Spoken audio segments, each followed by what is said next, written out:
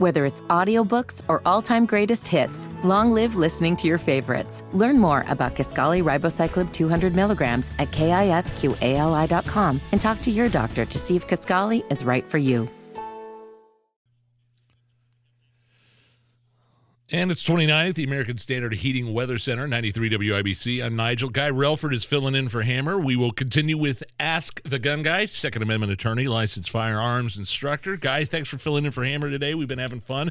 Let's take some more calls. Yeah, absolutely. Let's go right back to the phone lines. We got Jim. Jim, welcome to Hammer and Nigel. Man, what can I do for you? You cut out there. Did you say Jim? Jim, yep. Yeah, you're on, man. What you got? Oh, sorry. Great segment.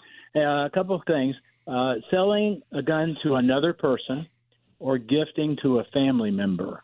What is the rules on that? And I have a Utah license up for renewal.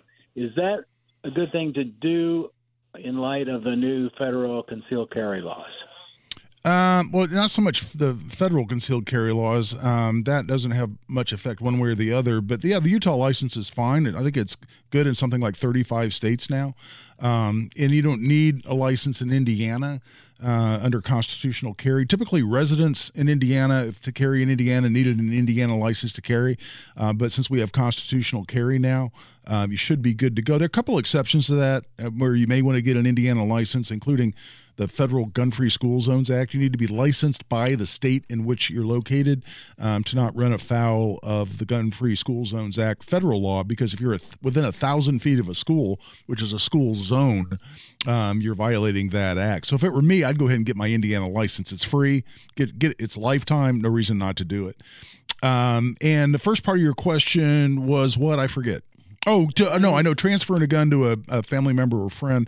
There's no background check required as to between private individuals in Indiana, Jim, but you simply can't transfer a gun to someone you know to be ineligible to buy their own gun from a dealer is essentially how that works. You can buy a gun as a gift for a family member, as long as you're using your own money. And it's not just for a family member, right? You can buy a gun as a gift for whomever. It's just you can't do it for someone you know to be prohibited from buying their own gun, and you have to use your own money. If somebody gives you money and says, hey, man, go by the gun store and buy me a gun, then you're lying when you put on the form. A straw purchase? Yeah, well, yeah, you're lying. Yeah, straw purchase arguably applies, Nige, but you also have to, the first question you answer on the form you fill out when you're buying a gun is, are you the actual purchaser of the firearm?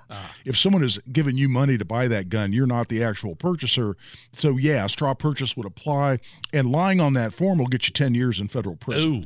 So, but basically, Jim, if you have no reason to believe that the person you're buying a gun for to give, or if you're transferring a gun, you're selling it to another private individual, that's legal in Indiana. Let's go back to the phone lines, and we got Bart. Bart, welcome to Hammer and Nigel. Yeah, how's it going, guys? Good, man. What you got? Bart. Hey, I got a question. My wife is disabled. She's in a wheelchair, and she has MS, so her hands are really fatigued, and we've been trying to find a good firearm that she can take a course with and then she could use. We've tried a 38 Special hammerless. We've tried a Smith & Wesson 9. What would be your suggestion? Yeah, the double action revolvers that you mentioned, Bart, are really tough for someone with weakness in their hands because it's a really long, heavy trigger pull. You have to put 8 to 10 pounds of pressure on the trigger to pull a typical double action revolver, to pull that action all the way back that both cocks and releases the hammer. That's a lot. They do make some semi-automatics specifically to make them easy to manipulate. The Shield Easy is just what it sounds like. That they make in 380, and I think it comes in 9mm as well. That's specifically designed to have a light recoil spring, which means you can manipulate the slide on a semi-automatic easily. That's designed for exactly the purpose that you're describing. So I would look in to that one. I'll tell you what, let's go back to the phone lines, and we've got James. Hey, this is a quick question on my end. If somebody has been diagnosed with PTSD, anxiety, or depression, at what point does it become illegal for them to possess or carry a firearm? Okay, and you broke up a little bit. When they've been diagnosed with what exactly? PTSD.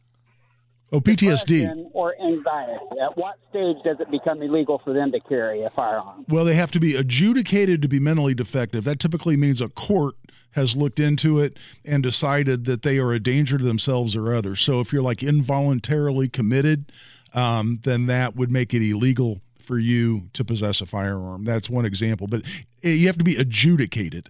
In other words, that a court or some other official tribunal has made that determination. It's not just the medical diagnosis. It goes beyond that. And I'll tell you what, I think we got time for another one, don't we, Nige? Yeah, we got 2 minutes. Got 2 minutes. Let's go to Rick, who's been on hold for a while. Rick, welcome to Hammer and Nigel. Hi, Guy. I graduated from Carmel High School in 1968 and actually met you when I was dating your older sister. That's awesome. Yeah, I graduated in 76, so yeah, that would make you about my sister's age. I remember you. If I would have known you were going to grow up to be a gun guy, I probably would have married her. Yeah, well, okay, here's my question. Yeah, go ahead. Here's my question. I have a $250,000 firearm liability policy. What amount do you think is adequate? Because I just kind of pulled that out of a hat as a number. Yeah. What's a good number? You know, it really depends. But if let's say you use your firearm, you're talking about carry insurance like through USCCA or something like that, Rick? Yes, yeah. Exactly. So, I got $1 million. I think it's the platinum plan, only because if you're involved in a self-defense shooting, but say you get prosecuted, and on top of that you get sued, then it's very easy for you to run up legal bills that surpass $250,000. So I'd bump that a little, buddy, if I were you. You want to do this again tomorrow? Absolutely. I love doing this. Yeah, we didn't get to John, so I tell John to call back tomorrow. We'll do it again. We have an entire hour left, and we're going to do Ask the Gun Guy tomorrow at 5:30 again. It's the Hammer and Nigel Show.